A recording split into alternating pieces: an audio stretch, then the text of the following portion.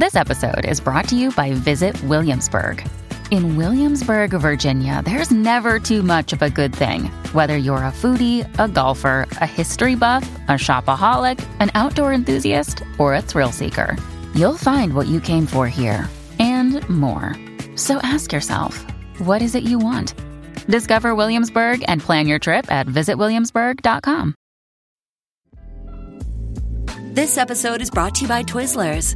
Long day, late night, feeling a little bored?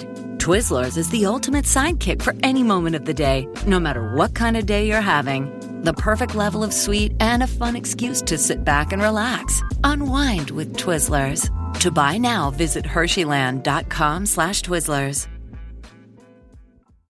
For picture, first positions, everyone, yo, go! And action!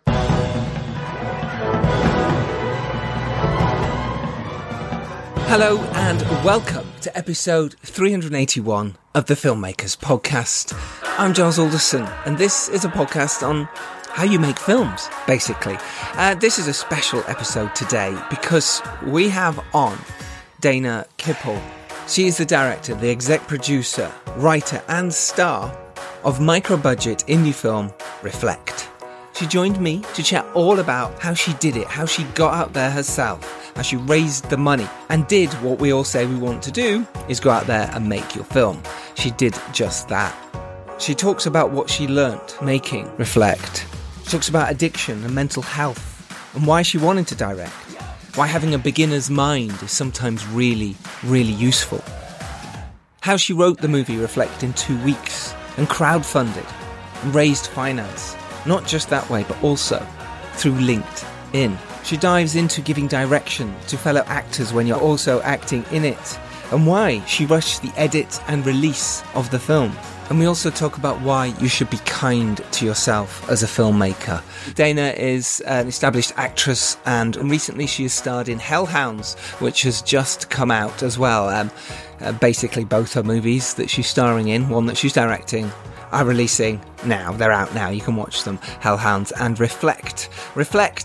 The story follows Summer, played by Dana, who's unhappy with a boyfriend. She then receives a mysterious email inviting her out to a spiritual obstacle course. She gathers her 4 friends, each battling a dilemma of their own. They drive to the Sedona Desert, where they're promised this vortex will improve their lives. The movie stars Grace Patterson, Jade Lynn Bria, Marissa Patterson, Ariana Williams, Corey Brooks, Eric Scott Woods, Dash Katz, Maya Nell, Ryan Jack Connell and Joe Filippone. And the film's distributor is Cranked Up Films. So this is a real soup to nuts version of how you can go out there and make your film on a micro budget, on pretty much nothing, and go make it, get it distributed and get it out there in the world. And then go on to make your next film, which is exactly what Dana is doing next. Thank you all so much for your love for Tuesday's episode with the amazing Matthew Vaughn. Argyle is out now in cinemas, do go watch. Obviously he's the producer / director of Kick-Ass, Kingsman, Snatch, Lock, Stock, Two Smoking Barrels, Tetris, Rocketman, etc. List goes on. And your outpouring of love for that episode, because Matthew was so honest and candid about he feels he's still making indie films too, which is correct because he's raising the money himself and paying for it through his company. And therefore he could talk to us as a filmmaker who understood what it was like in the trenches. So if you haven't listened to that, do go listen to the amazing Matthew Vaughn after you've listened to this episode with Dana as well. But appreciate all your love and comments and support. And I've written some of your names down and I will give you shout outs very soon. Coming up on Tuesday, it's very likely to be The Beekeeper. Dom's chat with David Ayer. Yeah, the director, writer of Suicide Squad. Harsh Times, End of Watch, you know, that kind of stuff. He'll be with you on Tuesday, chatting with Dom. So it's going to be another cool episode, I imagine. I haven't edited that one yet. But anyway, don't forget, lovely independent filmmakers that you are, that you, if you're quick and lucky and there's still any left, can get the Shotlister app for free. Right now, it's worth $99. The Shotlister app is a brilliant app which means you don't have to write your shot lists on paper. You can draw them on there, they're saved on there, then you can look at them on set and move things around. You can move your schedule around and everything on there. It's an amazing app. And you, because you're listening to the Filmmakers Podcast, can get this for free. The link to that is in the show notes, or you can go to shotlisted.com. So get on it now. Don't wait. Just literally click the link, go to the show notes and look at it, and click the link and get it before it runs out, because there is only 99 of them available. I don't know how many there's left now. Right, I had such a great time chatting with Dana. We've been trying to do it for a little while, but we have done it and really enjoyed each other's company, chatting about filmmaking and how you can do it and the trials and tribulations and everything that goes into it. Dana is wonderfully honest, which makes this a fantastic listen for you. So here it is. This is me, Giles Alderson, chatting to Dana Kippel. How are you? I'm good. How are you? It's nice to meet you. Yes, I know. Yeah, you too. I'm good. Just stressed trying to market my first film. It is so stressful. I know. It's really difficult, isn't it? Especially when you feel like you're on your own. It's like you're just trying to push stuff out and you're worried you're just being in people's faces a lot. But you have to, because if you don't put it out there, no one knows about it. So, yes, I'm messaging all my friends from high school, from when I lived in Florida, everyone I know, and I know I'm being so annoying, and I like part of me thinks everyone hates me, and part of me is like, whatever, just keep doing it. Absolutely, it's the way I see it is when people do it to you. Yeah. Right, when they've got a film out, I'm not bothered. I don't mind the press stuff all the time. The same if someone's got a crowdfunder. I felt horrible when I was doing a crowdfunding going, hey guys, can I have some money? But actually, when people do it to you, you don't mind at all. No. So it's just getting in that mindset, which is tough. Yeah. Are you coping? Am I coping? Mm-hmm. I think I'm just very stressed. I think I feel overwhelmed. I think what I have to do, so I just in my diary wrote a marketing plan to do every day, because I've basically been in circles, just responding to this person on there, posting on here, messaging everyone on this and this. And it's no, I'm going to block out time. And then, cause I haven't had time to relax and I'm getting sick and I'm going to Sundance, so I can't be sick. No. And that is the thing, isn't it? It's that mental health side of it that's been great in the last couple of years that we've been talking about it. But it's true. The burnout is a killer. It's really difficult releasing a film. It's really tough, especially if you haven't got a big team behind you doing it and they're telling you where to go and what to do. Yeah, it's no one. It's just you. And most of the time it is that. Even if you do have a big studio behind you or a big distribution company, you've still got to do it yourself. There's people rely too heavily on other people doing stuff, and no one does. I knew not to do that. Good. You learnt the hard way, in a good way, because you've directed before, right? You made another film called Crave. Is that? Oh, that was so I actually made that after this. That was a short film that I co-directed with my friend, but it was really his vision. I just helped him because he hadn't directed. But that's more his thing. Right. So this was your debut. Reflect is your debut, and you've not directed anything. So you've not directed a short before? Well, okay, so I'll tell you a secret, and I'm fine telling people this, but the Want to Hear a Story short that's on my IMDb, that's a terrible short. My boyfriend directed that, but he let me say I was co-director just so investors thought I directed something. Yeah. No, but that's fine. It's playing the game, right? This is an industry where you have to play the game, and you don't want your investors to look you up and go, well, you've directed nothing. At least you can say, well, I've directed that, but it's not finished yet. It's playing the game. Yeah. So but besides that, all I did was listen to podcasts like yours. I watched master classes, I read books, and then I just did it. See, that's it's kind of the thing I've been saying, on the podcast and saying for a while and that's why I love your story. Yeah. Is because you're just oh, well, I'm just going to go do it. I'm going to do it. What's been the most, looking back now, and we're diving straight in, but what has been the sort of the thing you've learned the most? Is there something that's way bigger than everything else? So many things. So many. Yeah, but I think if I had to distill it down to a number one thing, and it's such a multi-dimensional statement, but be yourself. love yourself, be yourself, listen to yourself. This is your vision. You're the only expert at your vision.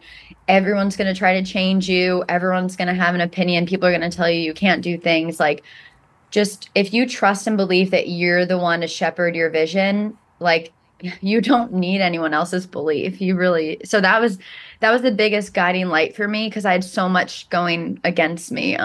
Yeah, that was the thing I've learned, to Yeah. be myself and not try to be like anyone else, to not Mm-hmm.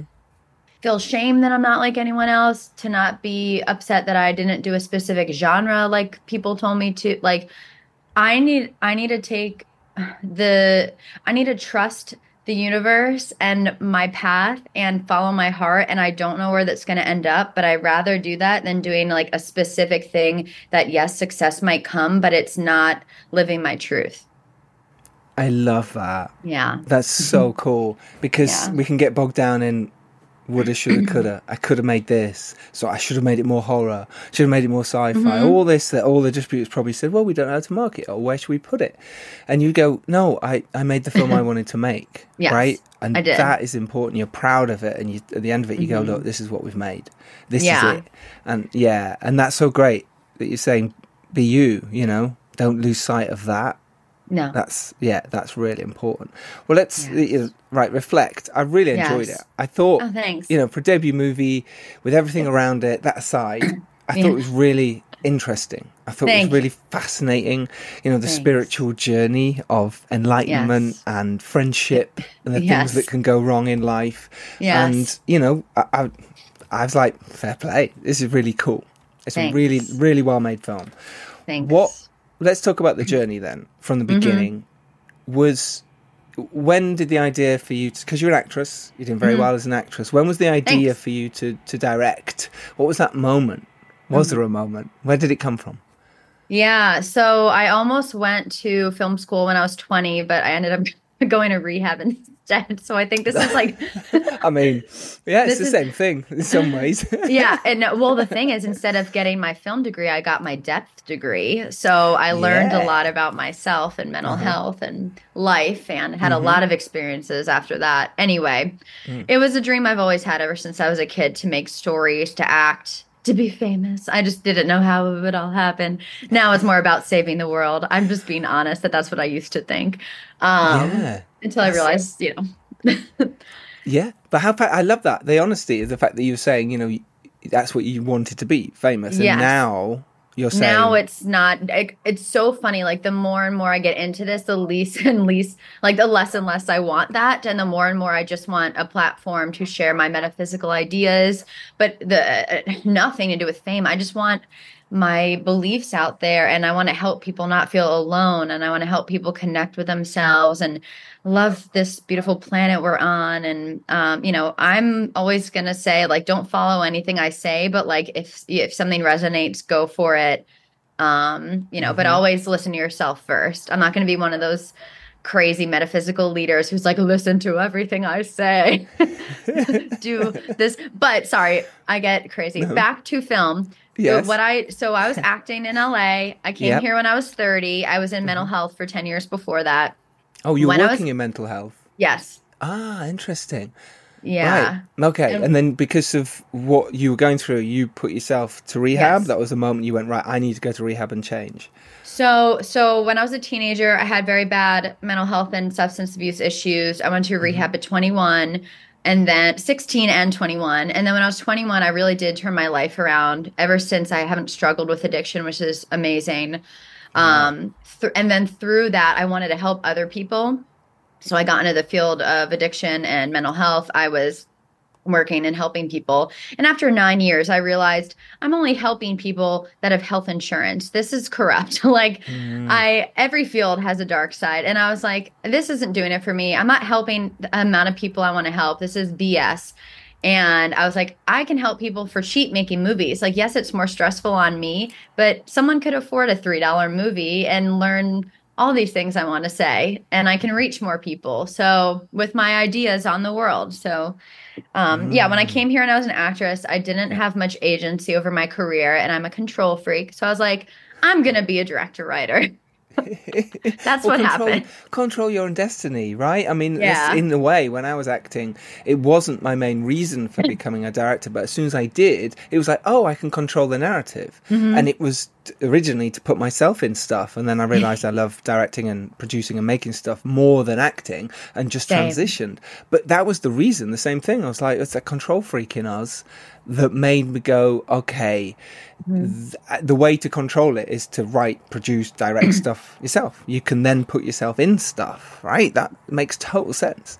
Yes, and I can make more complex female characters, more complex male character, not just about female, male characters too. Like there's just a certain depth that was missing from the scripts I was reading. And there's amazing scripts out there, but as a starting out actress, you're not reading those. Yeah, you're not getting off of those. Yeah, it's really tough. Yeah. Right. Okay. So you're, Yes. where did,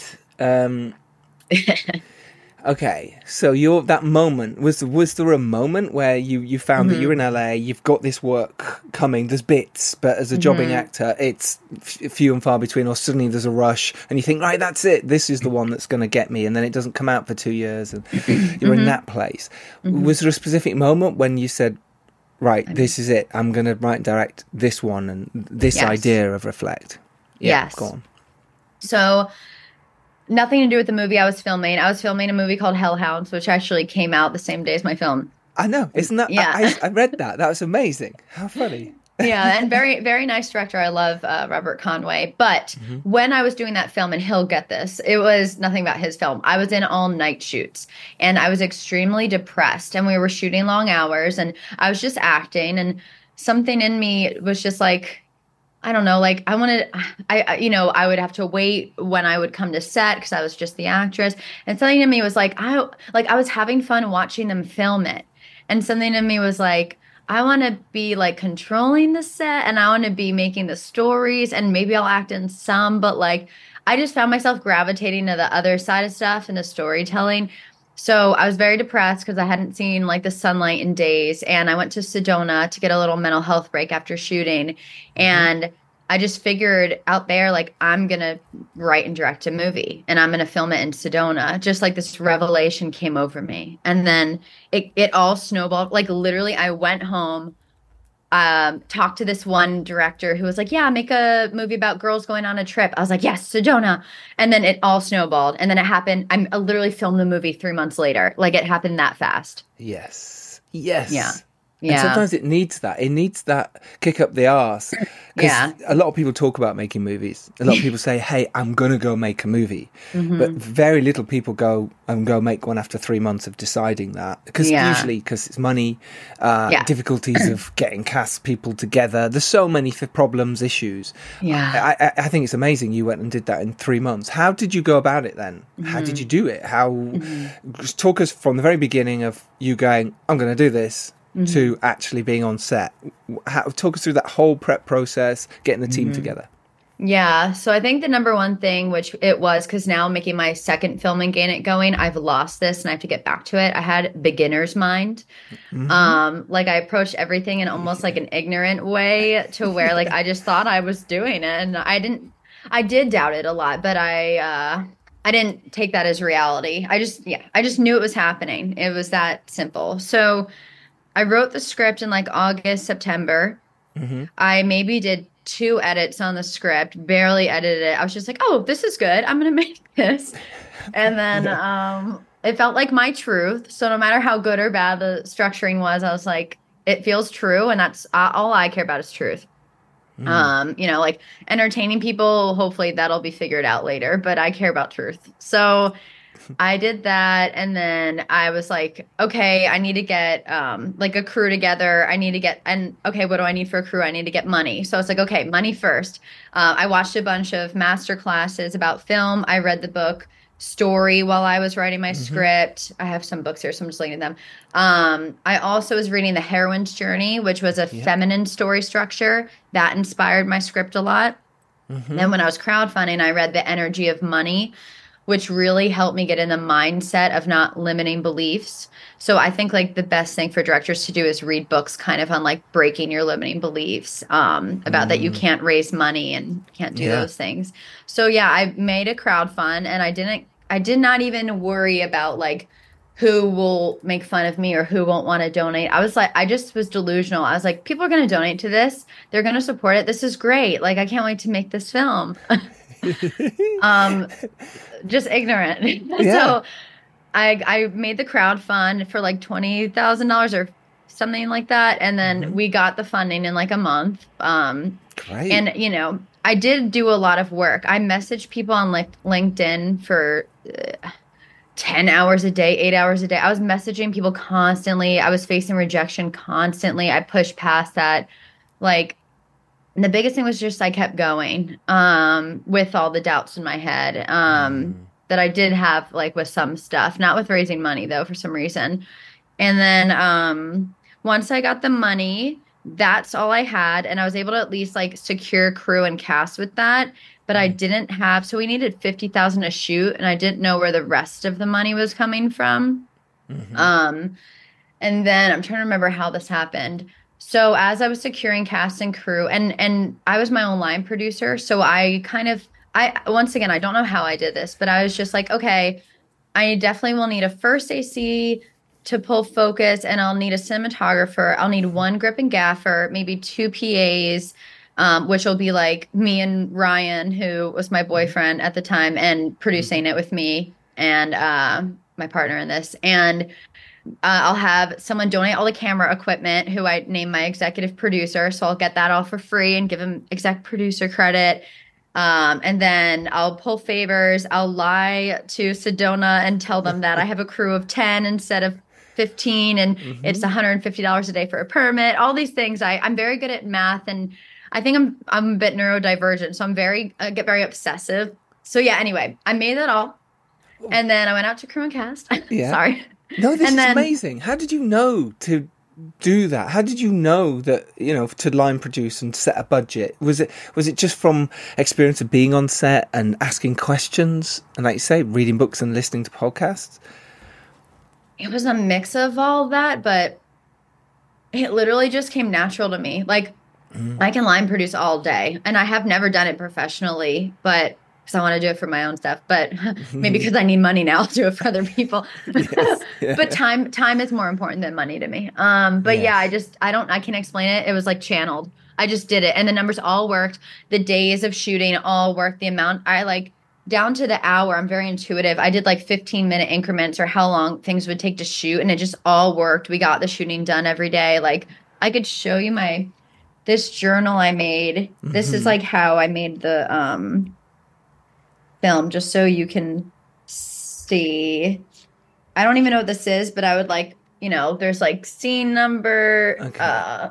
So for our listeners, so you've seen, sorry. So for our listeners, Dana's got a page, locations needed, and she's written down the side, numbers, and then which locations there are. Okay, cool. Yeah. And on the other side, shot lists, by the looks of it, what shots you need. Yeah, and then what state we're filming in, like specifics. Like, I just broke it down to everything. And then shooting, like how many days we would need to shoot in each location. Each scene, how long it would take for the day. And then a lot of our scenes were outside and didn't need lighting. But the funny thing is, I didn't take into account lighting. So I would have got screwed on that if we were filming inside, because then the times wouldn't have came out. But anyway, everything just worked. Yep. I don't know how I did this. Like beginner's luck, like you say, that beginner's thing of sometimes just going, it'll work. Well, I think it'll be this long, so it'll be this long. And yeah. Sometimes it is, because once you set a date, a time, a thing, it becomes real. As a DP or cinematographer might come and say, actually, this is probably going to take long, because it'd be better to shoot this when the sun goes down, or that location's moved to the afternoon. All that good stuff. But your intuition, I feel, as a director, as a filmmaker, is the most important thing. And you went with that. And it's kind of lovely to see. So many filmmakers say this, that their first directing gig, where they were the most free, because they just went, they don't know what's right or wrong. They're just chucking it out and saying, well, this is what I want to do. And tell me if I'm wrong. But if no one tells you, you just do it. Yeah, it's only later you start getting bogged down in, trying to make things better, or trying to repeat, or trying to... It's just constantly trying to recreate that first moment of magic when it just happened. It was magic. And I hope this actually talk is like motivating me to like rewire how I'm approaching my film that I'm working on now, because yeah, I was so focused. Like I didn't do anything else but this for 3 months. I was so like, this was my reality. I was delusional and it worked. But and I was worked. I was in a state of magic. I was reading beautiful books on like philosophy and the divine feminine and money energetics. And it was just a really magical time. Post-production was not as magical, but shooting was magical. And well, we'll get to that. Tell me about the other 30 grand that you had to raise. How did you go about that? So this is magic too. So I literally made on LinkedIn. I have a bit of a following. I love LinkedIn. I tell everyone they should get investors off there. I also read books about like how to speak to investors. So I posted on LinkedIn that I'm making a film. This is my directorial debut. It's about women and mental health, spirituality. I literally get a message from a guy that goes, this guy, Michael O. And he goes, I invest in films like this. He was like, give me your number. Let me call you. I would love to help. We talk on the phone. I'm not joking. For 15 minutes, he wires me $30,000. Holy. And it was real. It was not a scam. And it could have been like looking back, but it was. I met. Yeah. Yeah. I met him and his wife. Of people who were, a lot of people saying, yeah, hey, I'd love to meet you. Love to, really eggy and awkward. What did you offer in return? So I think I was like confused at the time. I think so. He was like, well, he's very smart. He's a businessman too. He was like, all right, so I'm the only investor, right? And I was like, yeah. He's like, okay, so I'll have 100% of the investors' equity. And I was like, yeah. And I mean, he got that, but that's like, that was his incentive, that he wanted to be the only investor. So if the film does well, he'll get all that back. Of course, like I figured out later down the road, I needed more money, but then I just had to like, I'll talk about that after. But that's how it happened. That's what he got, 100% of the investors pool, and then, we get the other half of that for the producers pool. Yeah. So the people who don't know, once it's made its money back, the full 100% that this investor will get, then after that, it then gets split. Normally, investors get 50% of whatever's after that. And the producer pool is the other 50. It doesn't have to work like that, but it's usual. Yeah. So he would get his 30 grand back. He'll get his money back first. When he's all paid up, then we'll split it 50-50. Exactly. Yeah. But did you not have your sorry to interrupt you, but did you also not have your businessman? Businessman, but also the crowdfunder people. Did you have like T-shirts or DVDs or things that cost money as well to give back, or were you just literally asking for money on your crowdfunder? No, I didn't give anything back. I told people I'd write them poems, and I wrote them poems because I talked to a lot of friends. Poems are free, right? Yeah. Whereas DVDs and T-shirts are not free. Yes. Yeah, I cannot do. I mean, I was good at. I talked to a lot of my friends. Actually, do you know Chloe? She produced The Last Rite. Yes, Chloe's amazing. Chloe Chidasama. Yeah. So I love her. She's the one I talked to before making my film, distributing my film, and she was ahead of me with her. So she gave me so much amazing advice about what not to do. So she's the best. But she's anyway, amazing, yes. What was I saying? Crowdfund. Investor. So anyway, we had the 50,000 a shoot, and that was once again magic and intuition, which is a common theme in this. Obviously, it's not always all logic. And then the other 50,000 that it ended up being in post-production and deliverables was me and Ryan put in money that we made from the state from COVID. And then I got some donations from mental health rehabs. Wow. So the total budget came to about 100 grand in the end. Yeah. Right. Yeah. Okay. Right. Okay. I say that's really interesting, isn't it? That investor for the 30K was getting 100% back of the whole budget. Yeah. And that's where it gets tricky, right? I can see your hand on your face now going, yes, I've learned, which is a good thing, right? It's not a good thing, but it's good that they were probably cool about it. And everyone was like, okay, don't worry. And as long as you're honest, I think in this industry and say, look, I might have made a mistake here, but is there a way we can make this work? He would have done it. Yeah, he would have done it. And I think that's what... He's an amazing guy. There you go. And I think it's where people come into problems, is where they deny that they've made a mistake or they've done it wrong or that they got the numbers wrong. They're incorrect. Someone else's fault. It's like this business is constantly full of other people's faults. And actually sometimes it's like, hold our hands up. We're new at this. Don't know. We've just we need some money, and this is how we wanted to work it. Yeah. And it, like you say, you learn and you go, okay, how do we do it better next time? And you hope those people come on the journey with you next time. Yes. Right? Yes. I made a lot of mistakes on this film. Like, I didn't even like this film when it first came out. I love it now. I really do. But like, I was so hard on myself. Let's talk about that. Let's talk about that. Right, you've raised the money, you've done it, you've done all this amazing prep, you've written all your notes, you've talked to your DP, and maybe I'm sure there'll be problems along the way in terms of locations and shooting all that kind of stuff. You know, there's a lot of time in the desert. There's a lot of bits and pieces for you to shoot. Yeah. Your directing process then, because not only you're directing, producing, written it, but you're also in it, and in it a lot. You're the lead role, I would say. So how did you manage that? You're shaking your head now. It was so much chaos. And I mean, I'll literally probably won't. I won't never act in my own film again. But like, I love directing so much that I want to be able to really like shepherd the next story I do. It was too stressful. So like, how did I deal with that? The things where I feel like I fell short I was in the scenes most of the time. So I felt like I couldn't direct the actors to the best of my ability. Like if I wanted to redo something or try things a different way, I was not able to be an observer in those moments. So, I feel like I would be a better director in the future if I was just directing and not acting in the scene with them, because I wasn't able to be as like objective. Yep. I felt exactly the same way after I made my first short as a director, and I was in it and I hated it, and I just vowed I'm not going to do it again. I just didn't like it until I'm not Ben Affleck or Bradley Cooper. You know what I mean? So it's like, and plus they've got the team and the money around them. Yes, we haven't. It's kind of I hate it. I hated it. I hate myself. So I get what you were feeling. Yeah. But how did you manage it? Like, say, you were probably in the scenes going, oh, gosh, I've got to think about this or that. Or, should we get a close-up? Should I do this? And therefore it takes you out of the scene, I suppose, in some way. Yeah, so I did do like crazy manic prep to where I knew everything we were shooting. And like, I just knew the timing was going to work. That never bothered me. The things that bothered me was it was 30 degrees. It was the middle of winter when no one else was there. It was freezing in Sedona that year.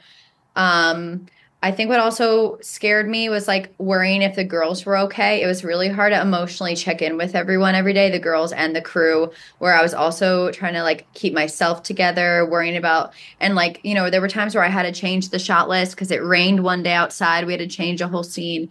So I just felt like my biggest worry was like I wasn't enough of like an emotional support for everyone. And then when I was in the scene, I was okay at being in it as an actor, but the two last scenes where I'm very emotional at the end of the movie, I had to go back and shoot those. So we actually filmed a completely different scene that was emotional, and I butchered it. It was a disgusting disaster, horribly acted. Took it out of the movie, rewrote the movie, went back and filmed it myself with a small crew 4 months later. But do you know what? Sometimes that it's they say it's like you write your film 3 times, when you're writing it, when you're on set, and then in the edit. And so when you look at something in the edit, you go, oh my God, what was I doing? Oh my God. And especially there, you can go, oh, well, do you know what? I'm in charge here. I'm going to go and reshoot that bit. I'm not happy. And that's, did you do any other pickups at the same time, or was it just that end bit? We did some B-roll pickups, but that's it. Yeah, but I love that process in the edit. People, I feel, especially when you're starting, I was so scared. I was like, oh my God, no, this has to be perfect. This first edit I'm handing in, anyone sees, has to be perfect. No, it doesn't. It has to make some sort of sense and be a film. But that's the point where you can magically pull things and change and put ADR in and reshoot a little bit, change the ending. Of course you can. All films do that. Yeah, I know. I was going to say, I know that now, but you should have seen me when I saw the assembly cut from my editor. I was this close to like, and I don't want to be morbid here, but like jumping off a balcony. I was like, I need to quit this. I need to disappear. I was like, this is trash, because I didn't know how bad assembly cuts are. Like I just, because I had never made a film. So I was like, what the shit is this? And then thank God I was like, oh no, like, we sculpt it and it, all turned out, there's still issues I think with it, but it all turned out way better than I thought. It was a complete disaster. I thought my life was over. Yep. Yeah, I think most filmmakers do. I think who was it saying this the other day? Scorsese was saying exactly that. He hates the assembly cut. It's terrible. It's the worst. You feel like a fraud and you can't make films anymore. Yeah. So, yeah, we all feel the same way. We all feel exactly that. But you've got to push through it. And it's great that you did, because now, look, you've released a film that's excellent and you're already thinking about your next one. Yes. And that's important. Okay, so what on set, that was an issue, or not an issue, but you managed to overcome it in some way. I certainly think so. You seem to get the coverage. You seem to get, you told the story because you prepped it within an inch of its life. What other issues did you feel you had on set? Okay, a lot. So, one of the things was, I had this, view. I was like, I'm going to be like Terrence Malick. This movie will look like his, and I'm going to make it so dreamy, and I want it to be like a painting, so there's very maximum depth and everything looks like a painting, and it's going to be still. And then I don't know, I wish we had a steady cam is basically what I'm saying, because the way I decided to shoot the film, I don't regret it, but now as a director, I would have been way more intimate about how I shot it. I still think it was all okay, where's my diary again? I have to bring something up. Unless it's missing. What? Where did I put it? Did you put it on the bed? Did you throw it behind you? I don't know. Okay, well, I'll just tell you. So when I was making my film, I had this whole philosophy of starting with far away from the girls. And if some girls on the right side, some girls on the left side, it means different things. I think the left side was more feminine. The right side was more masculine. The middle meant they're innocent. We started with 34 millimeter, 50 is millimeter, right? That's how you say it. Yeah. 50 millimeter shots.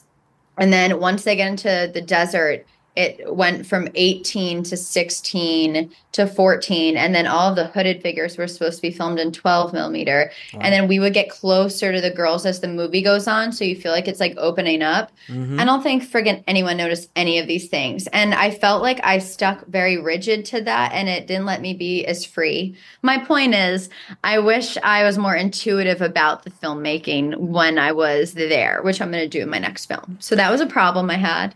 Okay, but you had a vision, and I think that is one of the most important things as a director / filmmaker is if you've got to stick to your vision.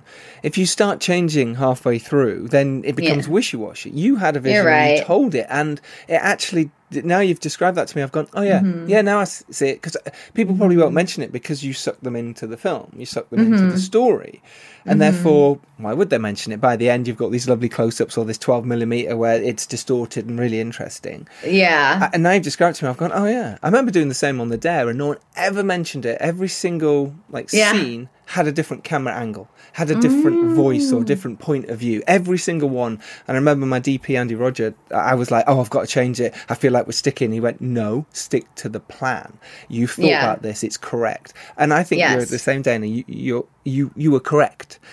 We can always look back and go, I didn't need to be so rigid, sure. But no, I think you're right. Actually, important.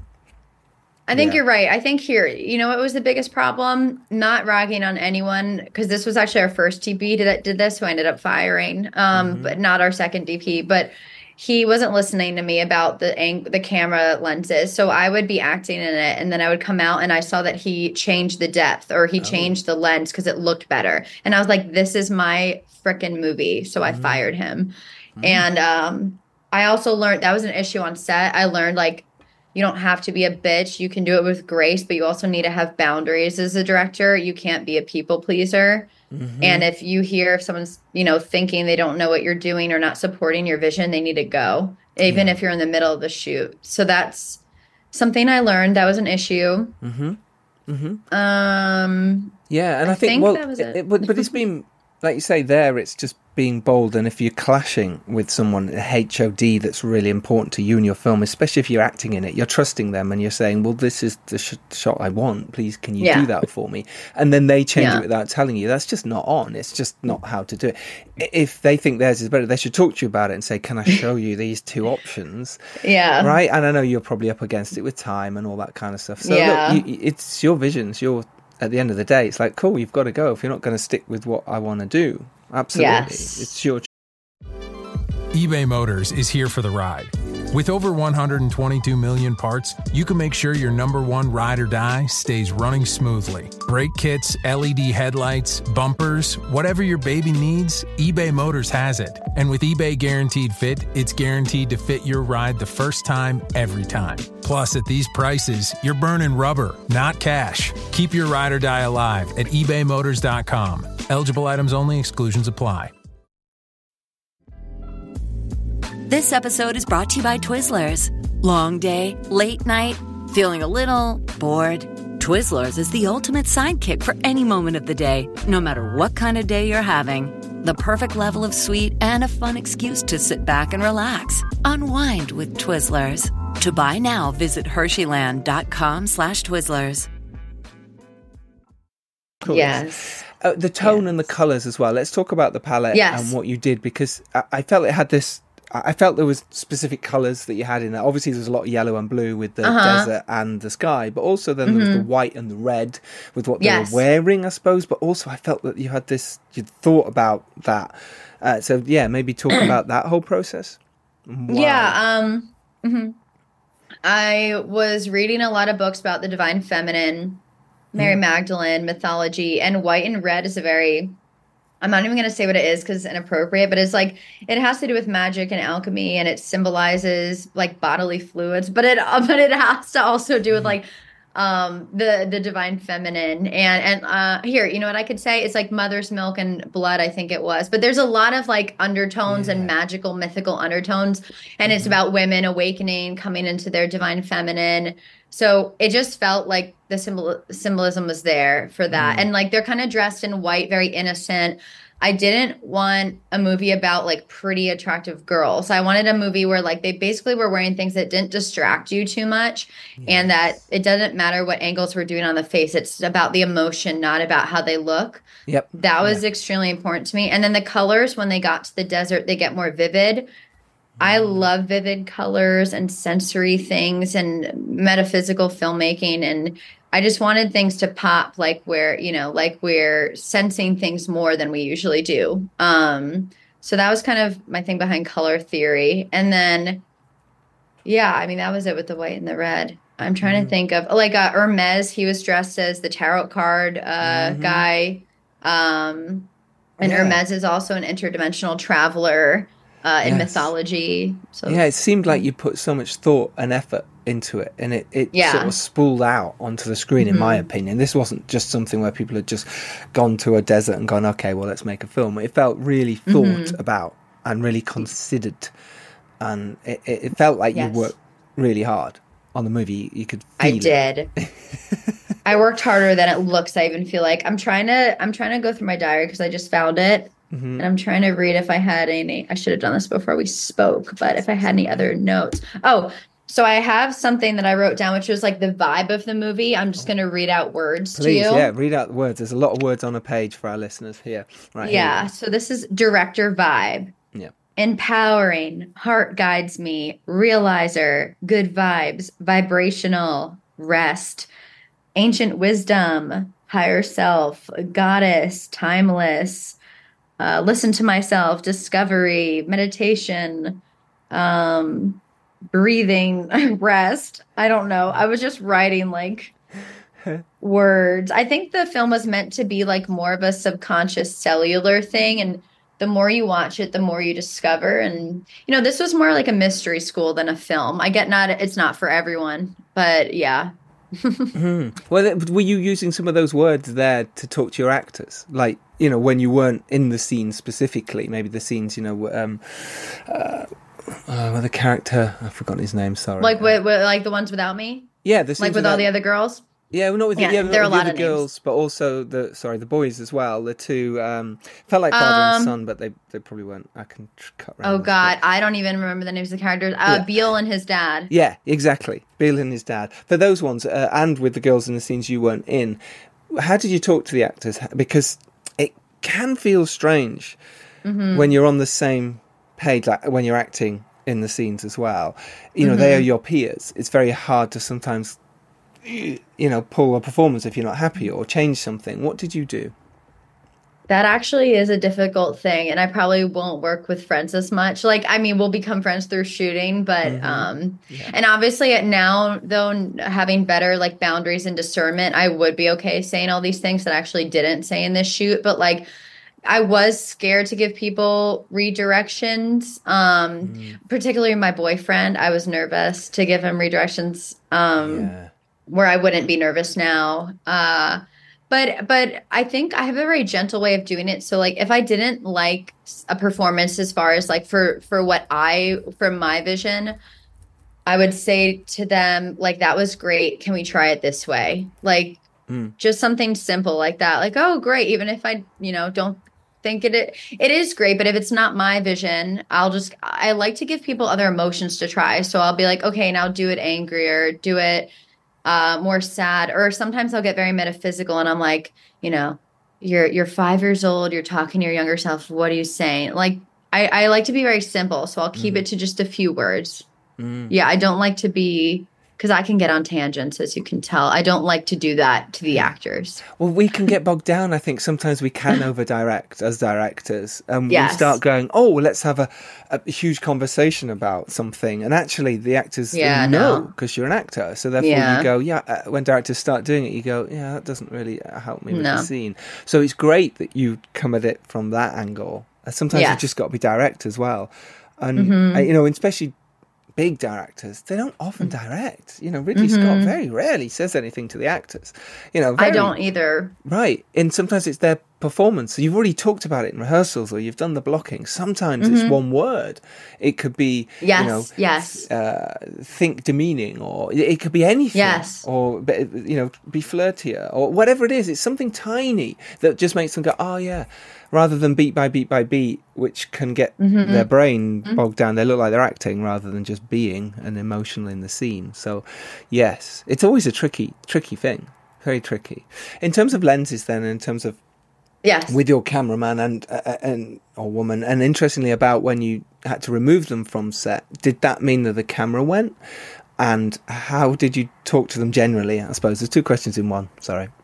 Yeah, it all worked out. I got really lucky because the camera equipment was free from my executive producer, who was also on set. So it wasn't the DPs. Right. Okay, fine. Okay. Yeah. Good. And then the lenses were actually brought in by our sound guy. So thanks to him. So we got all, I think he did have some lenses, but we weren't really using them a lot. So yeah. And, I really do have a big heart. So like I even felt bad letting him go, but like I just couldn't keep someone on set that was, saying mean things about me, trying to change my vision. Like, I don't know. I had to trust the people that told me that was happening. Besides that, there was zero drama though. So it was like the smallest blip. But did you have another question or did I answer it? Yeah, no, you answered that one, and stupidly I put two in one. But the second question was, how do you talk to your camera team? How do you know about lenses being an actor? I didn't. It took me my first thing that I directed, I had no idea. I was kind of just going, well, I want it to look a bit closer or further away, and I had to learn now what a 35 millimeter is, or 50 or 75, and what the difference that does to the image and why it's saying something different. Each lens says something differently. How did you get around that? How did you feel like you knew what you were talking about? Because it can feel daunting. I'm very visual. Like I'm way better at expressing through visuals than through me talking, I guess. And I knew I had like a same thing, an intuition for lenses. I didn't know anything about them. I knew what I wanted it to be like. So I tried to look up their language, and I just looked up the lenses. I Googled what different lenses looked like in different millimeters. And then I looked up about some different lenses, like before we shot. And then I was able, like I shot listed the whole thing with lenses. So unfortunately, this wasn't like really the DP's vision. It's more like they were more of a camera person, which is, and then they did also give their advice on things. Like Bernie Tarrant was great, but as far as like the actual cinematography and the lenses, like that was all I shot listed the entire thing, knowing I was doing that. Like next film, I'm definitely excited to collaborate with the DP before the film, because I did not get that experience, like how this film worked, because I was like desperate for people. I met, DP number one, who I won't name. I don't even think he read the script. He pretended he did. Wow. He was like, let's go shoot this. He said he would do it for cheap. So I hired him. We went to shoot it. Things fell apart. I got Bernie on. Thank God I had made like basically a DP shot list, and then he just shepherded my film. He also had some great ideas and did a good job. Yeah. There you go. I love that. I love that you Googled it and worked it out yourself and went, well, this feels right to me. Yeah. And that's great. And then when you get a DP like Bernie come on board to go, yeah, that's great, but could we try this? Can I suggest? He would ask me. Yes. Right. And he also read the script. I think he was on as a PA or like a gaffer. I don't remember what I hired him as, but I might have been a PA. I'm not even joking. And he actually was a DP, and he offered to do it. It was like meant to be. So he was already on set. Yes. Oh, perfect. So you'd already had the conversation saying, look, I want rid of him. He said, well, actually, I can DP. I love it. And you went, yes, this is happening. I love that. Yeah. Because he read the script and actually could talk to me about it. And as a PA, I was very impressed he did that. And I love that you, in a way, took a chance, because it's actually really brave to remove someone from a film set. It's actually really traumatic and hard, and it comes with so much baggage, and you feel like your whole world is collapsing, and are people going to be on your side or not? And actually, at the end of the day, it's all about the film. We forget that sometimes, and it's the vision and getting that across. And we do have to remember, if it's not working for a reason, and we need to depart for whatever reason. It's not this project we're working on together. So well done. It's, it is difficult. Okay, cool. So that was set pretty much. Yeah. And then you got to post and you looked at the edit and you said, okay, I'm not happy, but I'm going to do pickups of certain bits. But how did you find the whole edit process? Being the first time coming into something like that. I feel like once again, I completely messed that up too. Like, my poor editor, like, he was also having twins at the time, and like he did it for a discount. So, like, he did not have like a full time to do this. I completely get that. I was always bothering him to just finish it quicker, which everyone wants done. He just could not do that, and it makes sense why. I was not paying him to work full time. No, is this Caden? No, so that's the one. Kate and Marissa picked it up after this guy when he had twins. This is Spencer. Right, okay. Right. Yes, and he's a great editor. He literally just did not have the time and bandwidth for what I was paying him, and with his twins coming. So he got it to where it needed to be, and then I had my friends, Kate and Marissa, kind of add like flair to it, if that makes sense. Like, we just had a different dynamic, me and Kate and Marissa, because they're like my close friends, and I can just like bully them a little bit more. Where Spencer, I was paying him, but not that much. I didn't know him that well. So I was like, I was honestly like, I wish I spoke up more, because I think I was nervous sometimes to say things. Yeah. But I mean, not in like, he wouldn't know. It's all about communication. But he's a great editor. And he was like a wizard with Adobe or whatever he was, Premiere Pro. But anyway, my biggest fault in editing was that I rushed the edit because I just wanted to screen my movie for people. So I made the screening date in September, and I was like, I made my own stupid like end date. I was like, I have to get it done, and I'm rushing all these people in post. And then like, there's so much more finessing I could have done, but because I wanted it done by this time, that's like what happened. It's kind of funny. Is that I totally hear that, because so many people rush it. They honestly, they go, I've got a film and I want to show people, because people are asking them. It can take The Dare, my first movie, took 3 years from principle to it actually coming out, and in that whole time, if anyone asked me, I felt like a failure. I felt like one day, it felt like it'll never come out. So that whole time I want to show something. Please let me show something. Please let me. So I hear it all the time from first-time directors. That's what I did. Yeah, they go, I need to screen this. I need to show people. I'm going to cut a trailer. I'm going to do it. Relax. I regret it so much. Everyone regrets it when they rush it. Everyone. Why didn't I do a screening when the movie came out? Like, what was I thinking? Then people will go, that was great. Rather than doing it, everyone goes, oh yeah, no, this is it. Because people don't think you're going to change it. People just think that's the end product. And I say you get 3 chances with your filmmaking with anyone. The first time you show them anything, which is usually the trailer. The second time is when you show them post, and the third time is when it comes out. Yeah, that's it. After that, you're just rehashing the same stuff again. If you drop stuff too early, people think they've seen it, especially if you drop something a year before it comes out. I've done that. There you go. Right? And it doesn't work because people can't click the button to buy it. they'll only do it once. They'll only look at it once. They won't look at, I've seen that trailer. Oh, I'm not bothered. Yeah. No, everyone's so over me. I've been talking about this for 2 years. They're like, we saw this last year. I'm like, no, you didn't. Yeah, exactly. You haven't seen it. You saw a bit of it and it's new and we've changed it. Yeah, no, people by then have gone, yeah, but I've seen it and I didn't really like it because you haven't finished it. There was no finesse. There was no music or score, or there was no sound bed, or, the VFX. There's all these things missing, Sorry, I was going to say, the funny thing is, I raced to finish it. Like, for me, it was the finished film. So, like, people saw it, but it wasn't. So what I did was I made a screening. And I will say, like, I was being tactical. Like, that, the buzz of that, I think, helped me get a distribution deal. So, like, I invited, industry people, a bunch of people. And then, I had a couple offers on my film, nothing like crazy, but I think it was meant to be that way, but I would never, ever do that again. Right. Yeah. Did you then, after you rushed to finish it, did you then change it? No. Right. Okay. Right. That's the film. That's why I look at it and I cringe, because there's like, just for me as a filmmaker, like, I know I could have done way better. Like, I could have finessed it so much more. It still came out how it's meant to be, and everything happens for a reason. Mm-hmm. I thought you meant you showed it too early, but we're still in the edit or VFX. No, you rushed. Why? Yes. See, that's the thing. Why do you think you rushed? Oh, I can tell you right now, because I wasn't as far along in therapy as I am now. I had... Right.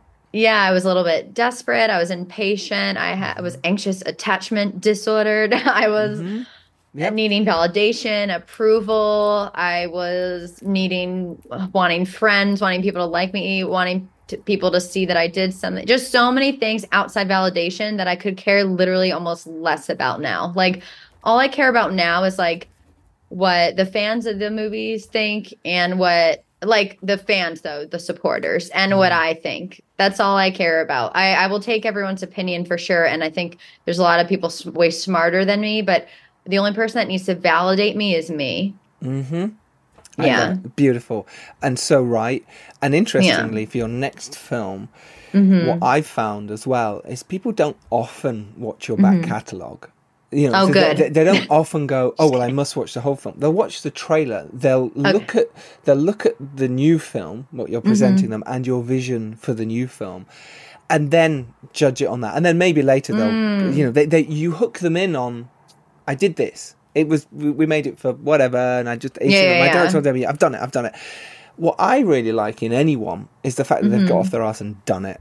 I've worked with, as a producer, I've worked with directors, who are second-time directors, but their first one they're not proud of. They just did it. They made it for whatever. It's in their bedroom, however they did it. But for me, it meant that they went through the whole process. Yeah. As a producer, going through it with a first-time director, like you're saying now, all those things I did, the things that... As a producer, you have to keep going, no, that's not how it works. No, that's not how it works. If someone's done it, they go, yeah, I say, you don't have to say those things. It's really fascinating. You learn so much after making your first movie. Yes, I've grown up. You've grown up. And now it means you can take all that, all the stuff you learned, and put it into your next film. And therefore you can talk to your investors, your crew, your cast, based on those facts. And that's what's so important is, get out there and make your first one. And then, then you can keep making films. If you don't make your first one, you're not making films. No. What I love it. Yeah. And we're only human. We're gonna mess up. We're gonna make mistakes. We're gonna not like ourselves. It doesn't mean we're not worthy of making another film. It doesn't mean we're not worthy of money. It doesn't mean we're not worthy of people liking us. All of those things. We're artists. This is art. Investors are taking risks. They're very aware of that. Yes, they're most investors put money into films because they like the people involved in that film, and they want to take a little risk and tell people, hey, I put some money into a film, and if it's any good, they look great. If it's not, it doesn't matter. That's why you always try and find HNIs, high net worth individuals, who do have a lot of money. And therefore it's just it's a holiday for them or something. They're the investors you want to find, not someone who this is their last 10 grand. No. On that then, in terms of deliverables, because the deliverables, right? This is the thing a lot of filmmakers, when they're starting, don't understand. They don't get the deliverable side, how important it is to take stills, and how important it is to get, all that kind of stuff. You need to, my God, the list goes on in terms of what you need, let alone talking about working with a distributor or a sales agent and working out all those contract goodies. Oh God. Yeah. What happened? Because like you say, you feel like you're rushed to get your film ready, and then you got Cranked Up Films as your distributors, or one of them. How then did you all the deliverables list that came? Did you just look at it and go, what do you want me to do? How did you approach that? Yes. So this is the part where I do excel, even though I am impatient. Like, I'm a New Yorker. I used to have a food business. I'm good at business. I looked over the contracts. I worked with Rummel Law. They're a great law firm. They got me great deals. I talked to Chloe and a bunch of other people who worked with certain distributors, what their deliverables were before my film was shot, I think. So I knew like what to do, what to have. When I got the deliverables, I was very overwhelmed, but me and Ryan just did it one brick at a time. We got it done in 2 months, and we, used $10,000 more of ours to do that. So, but I knew that it would cost around that, like after speaking to people. So anyway, I was prepared for deliverables, and between me and Ryan, we're pretty smart. He's good with technology. I'm good with numbers and business. So it all worked. Everything. It was actually like, it wasn't terrible, but it was just annoying that we had to spend more money on that. I know some distributors will give you some money for that. Ours didn't. And then as far as the contracts go, yes, I used a good lawyer. I also knew to ask for like a lower term length. I knew that like a 70-30 split was better than a 65-35. I didn't want a minimum guarantee. I knew my film wasn't really worth one anyway. I don't have names in it or anything. I didn't have a certain genre. And then I capped the marketing budget, I think at like 10 or 15K. Right. That I know that's smart to do. Yeah. Just things I just knew to do certain things. And when I got I don't know if I should say the company. When a couple other companies offered me deals that weren't like that, and like one of the companies wanted me to pay them to distribute, I was like, what? Yeah. Oh my God. I've never heard that one. Yeah. Wow. They were like, I wish I could say the company, but they were like, give us $5,000 and we'll distribute your film. I was like, no. I was like, I have offers for $0 and they're going to give me something. And they're like, oh, well, then we'll do that. I was like, no. No, now it's too late. Now I don't trust you in any way, shape or form. No, just for filmmakers, they never pay money for a distributor to put your film out. That's insane. They're already going to take money up front. And some distributors out there are really good. There are some. Yes. And you got to find them. But there's so many sites now that will help you. There's Facebook sites for distributing for filmmakers that will, there's lists of people who've been burnt by distributors. Well, I say, and it's great that you'd already learnt this really on, and you and Ryan seem very switched on and clever. It's most filmmakers go, oh, I'm giving it to a sales and distributors. They know what they're doing. They're going to help me make my film. But most of them, they're a business. And if they've got a marketing spend of 10, 15 grand, well, the first 10, 15 grand that comes in is theirs. Anything after that, they have to split with you. So they're not going to work as hard for it. I mean, it's just business sense. So as long as you're savvy and understand that world, then you can negotiate the contracts. It sounds like you did it really well. Yeah. The number one rule I've learned in negotiating is if they leave the deal excited and you don't, you have lost. And if you leave the deal and they're just like, okay, you've gotten the better deal. And if you're both happy, then that's really exciting. But why are they so happy? Yes, absolutely. Yeah. You also and Good Deed was great. Yes. That's great. That's good to know. And it is that fine balance of just not, people say they got ripped off or burnt, but it's just understanding it. It's understanding it's business. They're not ripping you off. They're just going, oh, well, if they don't understand it, I'm going to put this in the clause. Any businessman does this in any walk of life. So you've just got to be clever and go, okay, just don't go into it blind. No. Excellent. What about in terms of like now and promoting the movie? How have you found that? What's worked for you? What hasn't? Yeah. So, I mean, I'll know more obviously in a couple months, but you're the first interview I've had since my film came out. So what I think this spiritual crowd loves our film. People who just want to see like action horror movies hate us. the critics, like for those kind of movies or meanies, I don't really care. That's just a reflection of what they think about themselves. Yeah.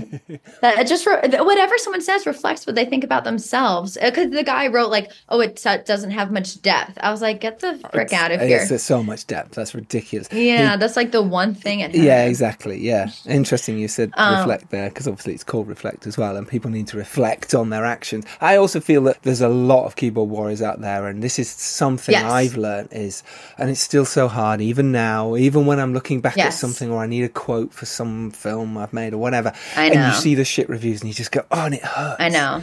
Yeah. Yes, it does. Kills you. It makes me a little depressed. It makes you depressed every time. Then sometimes I take an hour and just go, oh God, that hurts. Stop it. Don't look at it anymore. Stop.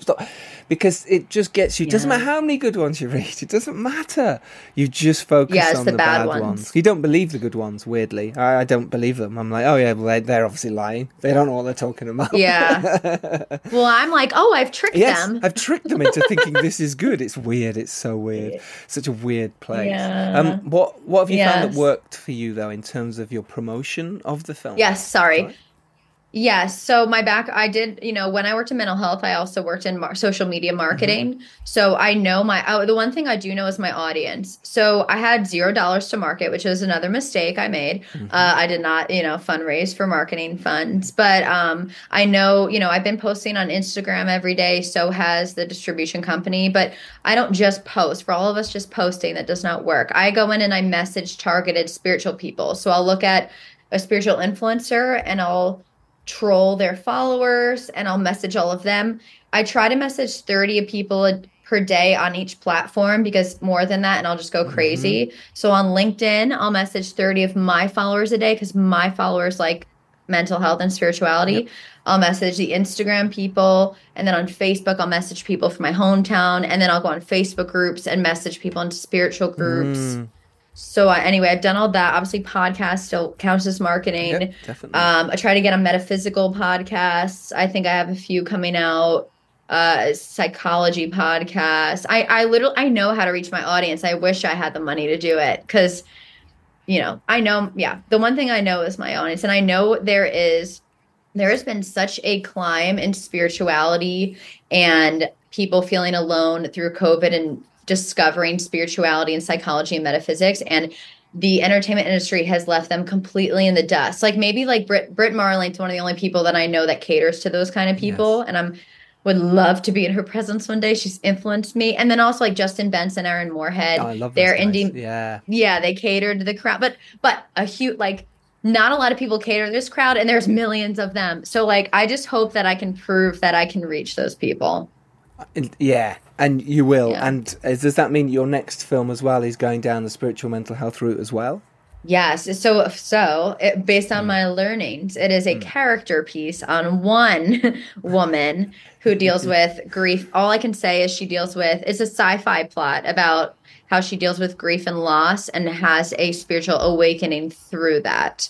There's a lot more to it, but it's a more contained story. It has even more depth. It also is nonlinear. There's a lot of cool stuff in it. That's as much as I can say. Yeah, no, that's exciting. And you even sound excited talking about it. So yeah.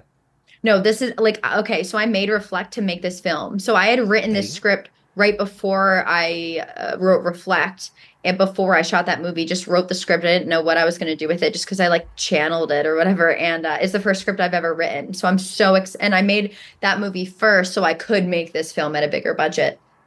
Love it. Exactly. That's sometimes the way it is. The scripts we like the best doesn't mean that we've written doesn't mean we're making that now. Yeah. It might be 10, 20 next year. Who knows? Yeah. But sometimes we've just got to think, okay, I love this one, but this is a tough one to make. So it might be my next. Yeah. But that's great. It means that now you're in a really cool place.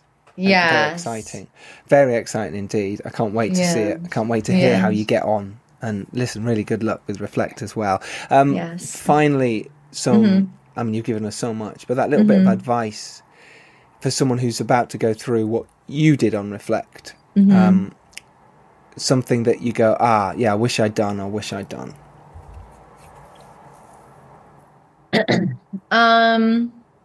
I'll say three things. I'll steal this from Lewis Howe's podcast because he says like he has 3 questions or says like I can never just say one thing. 3 things. Number 1, I would have been more kind to myself throughout the process. Mm-hmm. I'm very hard on myself. Number 2, I'm trying to think of things I haven't said already in this talk. Mm-hmm. Number 2, I would have checked in with my crew and cast more after filming. Mm-hmm. And number 3, I already said this, but this is so important. I wouldn't have necessarily taken more time in post, but I would have been more detail oriented, more patient within that time frame. I would have spoken up more, just like been more patient within the time constraints of post, if that makes sense. Yes, it does. Yeah. That is, and can I speak really quick just on one thing in metaphysical film that I want to say? Yeah. Just like my goal, because I just want to put it out there. So like my goal is to create a new genre in film, which is metaphysical film, which is like, you know, the movie Arrival or Waking Life, philosophical films kind of. And my next step within my next film will be to gear myself more towards optimistic futurism and sustainable filmmaking. So like where I'm going in my career is to make sure that I'm doing green filmmaking, which is being more sustainable and helping our planet. Because if I'm going to make movies to try to save our planet, I need to be doing it behind the scenes. And I think it's also so important to have a filmmaking team that exudes love and light and you can be kind to people on set. You never need to be mean no matter how high up you are. And those are just things I want to put out there. And I think that we're making new genres right now and there's new ways to finance movies and there's all this new coming in. So if anyone's coming into this and your way is different, go with that. Like just follow the dark path, follow the yellow brick road and follow the void because you're going to bring new things into this world. You couldn't put it better. And it's so important that you've said that as well. People feel afraid or people try and pigeonhole you as a filmmaker, make a horror, make this. And you go, well, no, mine's a bit different, actually. Mine isn't that. And if there's an audience, there's an audience. And that's all that matters. So congratulations to you. I'm very proud of you. I loved your story. I love what you've done. I really enjoyed the film and what you've achieved. And like I say, I'm really looking forward to seeing what you do next because that's the exciting time.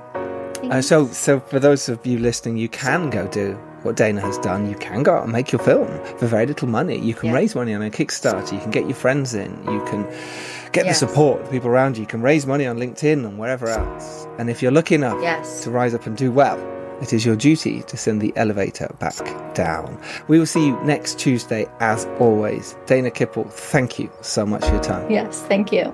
Take care, everyone. Bye.